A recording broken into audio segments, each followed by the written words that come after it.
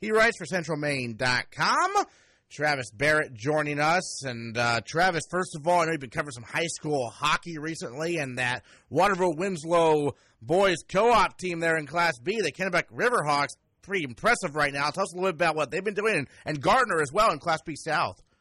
Yeah, I think Class B North is kind of an interesting deal because it's I think it's going to be when they finally get around to the playoffs. I think there's a bunch of teams that on any given night can beat each other. So I think it'll be a fun little tournament. I mean, granted, I think it's only 6 or 7 teams that qualify, but I still feel like there's some good teams at the top. Teams up north, Old Town Orono, and they're certainly capable of beating Camden Hills. I've seen Camden Hills a couple times this year. They're really good, really fast, but they seem to be a little bit inconsistent. I think one thing that the Waterville-Winslow co-op has is they've got some depth that they didn't have last year. They've got some versatility, and I think that makes it. Our coach was telling me yesterday that they kind of like the idea they've got some forwards that can play defense, which is kind of where they're young. So, even from period to period, shift to shift, game to game, you don't really know who's going to play where, but they also sort of like that because it gives them a few different looks and options. And I think, for Gardner, in B South, that's a team last year that only won 3 games. They were super young. I mean, they were almost all freshmen and sophomores. They had some upperclassmen that opted to play junior hockey instead of playing for the school team last year. And they really, I think the year prior they had, for the first time in a decade, they had finished as the number 1 seed in Class B South, and then they went after last year and they only won 3 out of 18 games. And so I think it's a little bit surprising they bounced back as quickly as they have, and they have some good wins over York and Brunswick and some teams that have traditionally been pretty good in that league. So I think, considering I went into the year not thinking that the high school teams here would fare very well, I think it's been a nice surprise here right at the midpoint of the season to have a couple of teams that could make deep tournament runs, especially in Class B. Well, yeah, Waterville, Winslow, I'm looking at the schedule right now. They did lose to Old Town Orono earlier this year. I know Old Town Orono, obviously defending state champions. Who do you think is the most likely team to possibly dethrone them, I suppose? Well, that's a good question. I think they're not as good as they were, for sure. I think that I don't think there's any doubt that they are not as they were really deep last year. I mean, that's the one thing I remember about them was that you would watch them and you weren't always sure, if you weren't paying attention, I should say. It was hard to differentiate between their top 2 or 3 lines. Like they could go pretty deep. So I think they're probably not. I think they've got a tough road. I know their record's good, but I'm telling you, if I had to pick a team to come out of B North, I really like that Camden Hills team. I think if they get some goaltending and they get some secondary scoring, I think they're going to be really tough to beat. I know they're number 1 in the heel points right now. Again, a lot of that's going to shake out, and sometimes with hockey you got to be a little bit careful because the teams play very different schedules, in terms of their crossovers with A teams and even some of their regional games. So I got to be a little bit careful, but I do think, for me, Camden Hills has the kind of talent that you just can't that's going to be really hard to contain. Charlie Griebel is only a sophomore. He played like a senior. He missed most of last year with an injury after getting off to a really good start. He missed almost the entire middle portion of their season, and they never really hit a rhythm. But I think if I had to pick, I would probably pick Camden Hills. Okay. I know Waterville-Winslow just lost to them by a goal, and Waterville-Winslow doesn't feel like they played their best game, but having not seen it, I'm not sure Camden Hills played their best game either, because I saw Camden Hills beat Gardner earlier this year, and they just looked like world beaters. And they were, especially you get them on power play. I think they scored 4 power play goals that night. They've got that kind of talent, and they can really push the pace. And I think in Class B that makes a huge difference. If you can play at a really high tempo, you're ahead of 80% of the teams there. Gotcha. And then how about on the basketball scene in the CentralMaine.com coverage area? What have you noticed from high school basketball in that area right now recently? Yeah, well, I spent a lot of time, especially with basketball. I spent a lot of time with, covering the girl side of things. Nobody's really. You know, what's funny? I think if there's one story that I would, maybe two. There's two stories I would look at. I would look at Skowhegan, undefeated in Class A North. They're a group of seniors now who have been together since they were freshmen, played varsity as freshmen, as sophomores, took a lot of lumps. Mike LeBlanc knew what he had, knew what he was kind of playing for. It's so far gone according to script, but this is their one shot. I mean, I think aside from a kid like Sidney Ames, they are a senior-laden crew, and I think this is the year if they're going to do it. If they're going to beat the Hamdens, and Matt Blonsky's not as good as they were either. But I think if Skowhegan's going to do it, this is the year they have to do it. So they're going to be really fun to watch here. But I don't even know if the second half of the year is the right thing to say. I think really for them, it's all about the tournament. What is that tournament week going to look like for them? And that's, I don't know if that's right or wrong, but that's kind of what they're going to be judged on because they've been building towards it. And I think the other side, of the girls' equation in Class B North is that Winslow's the defending state champion. They're almost entirely intact this year. I think they lost Haley Ward, who was our Morning Sentinel Player of the Year. I thought she didn't get enough credit all year for what she did. She was kind of undersized, but she provided the inside presence for that team. They kind of hit a rough patch here where they just don't look in sync most nights. They play well for 4 or 5 minutes, and then they don't play well for 4 or 5 minutes. And I think with a new coach in Brenda Beckwith, while Brenda's a veteran of coaching high school basketball, for whatever reason, they started out really strong, and then they lost to Waterville in a close game, and it's just kind of not been the same for them. So I think, I really kind of want to keep an eye on them in the second half of the year and see if they can kind of get on a rhythm like they did last year. Because while it was surprising last year they went all the way and won the state championship, it wasn't shocking. They had talent, and they played really well as a unit, and Lindsay Whitby had them playing as a team, playing for each other, all kind of those sports cliches. So I think, in our area, I think that's the other story I'm kind of looking at. So I'm looking at the haves in Skowhegan and the not quite have-nots in Winslow to kind of see how, January and February go for those two teams. For sure. And then switching over to professional sports a little bit. I know last time, one of the earlier times we had you on, I actually was not aware, I should have been aware, that you're not a Patriots fan. You don't like the Patriots. You hate the Patriots. I'm curious, though, because you're a big Red Sox fan, Bruins. What is the origins of this Patriots hatred? We don't have enough time to even get into that. The very Cliff Notes version is that I actually grew up a Patriots fan. Oh, okay. And it was around the time they hired Bill Parcells, and I believe, granted I'm getting old, but the Red Sox were really good at that time for the first time in a long time, and I think it was right around that 95 season where I think it was 95 that the Red Sox won the division for the first time since 87. Now, for all you young kids out there, that's before the days of the wild card. You had to win the division to make the playoffs. And in an area where it had always been a Red Sox town, the Red Sox were having this remarkable summer, and all the talk was Bill Parcells and the Patriots. It was in the infancy of 24-hour sports radio and newspaper coverage and all that, and it was all Patriots. And I just that planted the seed. Now some other stuff happened later on, but to me that was the beginning of my real. That was the end of the Patriots as far as I was concerned. Because the Red Sox have always been my first love, and they always will be. And I just got disgusted, and so every year it just kind of builds and builds and builds. So. Yeah, 95. That was the Mo Vaughn MVP year.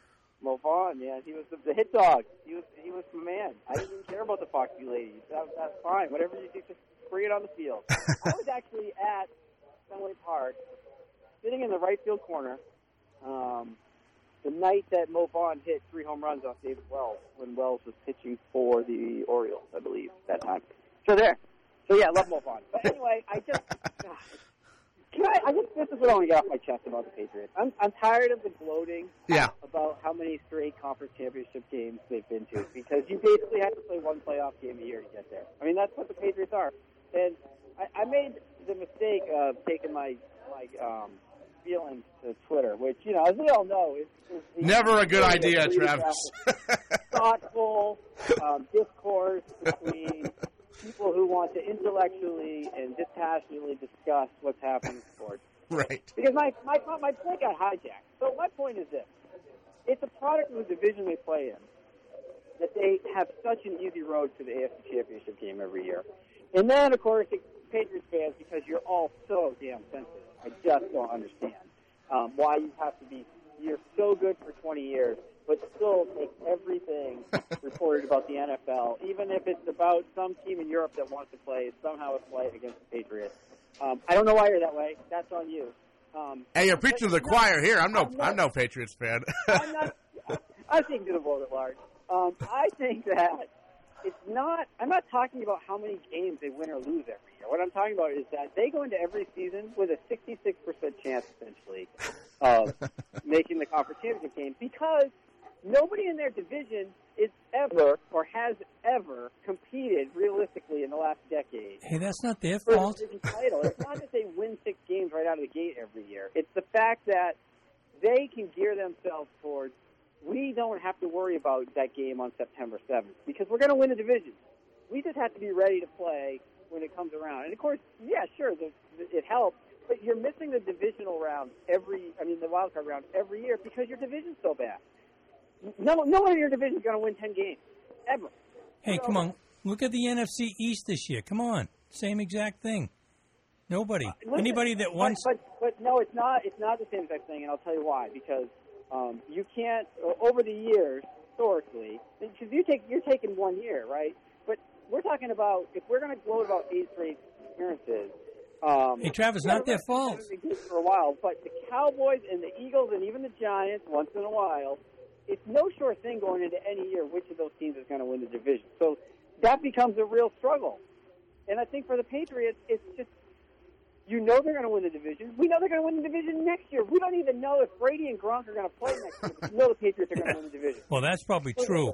Yeah. It's not our fault. It's not our fault the Jets... No one's saying it's your fault. No one's saying the Patriots aren't good. What I'm saying is we're gloating over a 1-game road to the AFC Championship game every year. 1 game. You're going to win 1 game. Not a series, not 3 games, not a war of attrition to get there over a month. You just got to win 1 game. So what's your take on Chiefs-Pats then? Obviously you're rooting for the Chiefs, but if you try to be neutral... The Pats are going to blow them out. The Pats are going to win by 48 points. It's going to be like 54-6 at halftime. I'm going to be huddled up under some covers somewhere in the back corner of my basement. I'm trying to jinx them, I think. But I'll tell you what, if there's any silver lining, this is what I'm seeing brewing. So you can say you saw it here, you heard it here first. Now, if it doesn't happen, I'm going to claim I never said it. We're recording it. I'm looking at Patriots Rams Super Bowl. Rams win. The end of the Patriots dynasty. It comes full circle against the Rams. There we go. I can live with that result. All right, there we go. Hey, Travis, are the Giants going to draft a quarterback? What's the future look like there? What are they going to do? I don't know. I can't. I mean, I haven't looked at them since the end of September. I think they get relegated to like the Arena League yet. I don't know with them. I can't. I was reading. You're trying to read between the tea leaves, right? Like at the end of the year when they talk about how, like, well, everything's on the table for us, and we had a long heart-to-heart with Eli. So if you had a heart-to-heart with Eli, that tells me you basically told him, listen, we don't know how much longer you have left. But you won't come out and say, we're going quarterback because we need to start building for the future now. I feel like when I watch that team, I give Eli a ton of credit. In fact, I think, I'm not saying he's one of the greatest quarterbacks to ever play the game, but he's a 2-time Super Bowl MVP, and I think that does matter, right? We talk about you got to win championships. It's all about the ring, and he's done that, but it's been a long time now, and I just feel like when I watch him, he's not quick enough. He doesn't get rid of the ball fast enough. Everything has to be perfect in order for him to succeed, and I think when we look at the best quarterbacks in football, they're able to, when things don't go well, they're able to kind of rise above that. I look at Phillip Rivers the other day. Like, it was obvious he was frustrated, but he didn't rise above it. He didn't do anything beyond, right. He's a it might be unfair, but it's like, look, his regular season stats are always going to be good. But what has he done when it matters? Like, he gets frustrated. And a veteran like that, that's not a second-year quarterback. He shouldn't be that frustrated, visibly. I mean, I understand he's frustrated, but you got to be able to work through it. That's kind of what your job is. So, long story short, I won't be shocked if they draft a quarterback or maybe trade for one of these young guys not getting, it turned out not to be the future somewhere else. I don't know. But I do think they have to seriously consider another year of Eli, maybe, but you better have the next man up right behind him. I just think you're at that point now. Would you go after Kyler Murray? That's a good question. I don't know. I can't say. I mean, nothing. I wouldn't. I mean, I wouldn't rule it out. Is that fair? Is that a total cop out? I don't know. I don't. 5'9", cannon for an arm, fast. Yeah. 5'9". I don't know if he would make it in New York, right? Because I just think that's such a weird market. And I think, but look, whoever you get is going to be a young, untested quarterback, and you're going to be expected to be the answer for everything. Oh yeah.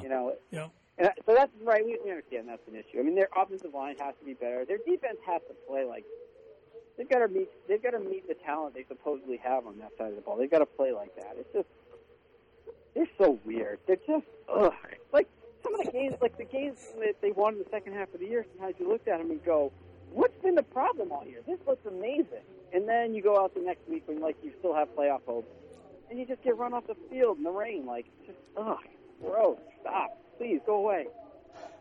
So, what do you got planned here coverage-wise this week on CentralMaine.com? What can we look forward to? Let's see. I do have Skowhegan and Gardner girls on Thursday night. I think that's a real test for Gardner. I think the Gardner girls are having a really good year, but I think they're going to play a really top-flight team here, and I think that's going to be an interesting look for them. So I think that might be it. Is that all I'm covering this week? That doesn't sound right. I think it is. They have this weekend off. So almost a week off. Yeah. Yeah, I got the weekend, yeah. So, but and of course, we're in that weird spell, too, where, like, the high school schedules are kind of, we've hit that stretch in January where they get all messed up. You can kind of rely on the Tuesday, Friday heavy schedules, and now we're getting into that time of year where with exams and stuff. That's right. They got exams. Yeah, you can't really predict what, the games don't fall quite so neatly anymore. So I don't know. I think that's it. I just been quiet. Been kind of quiet. Winter, man, it's like 18 below outside. I don't want to go anywhere.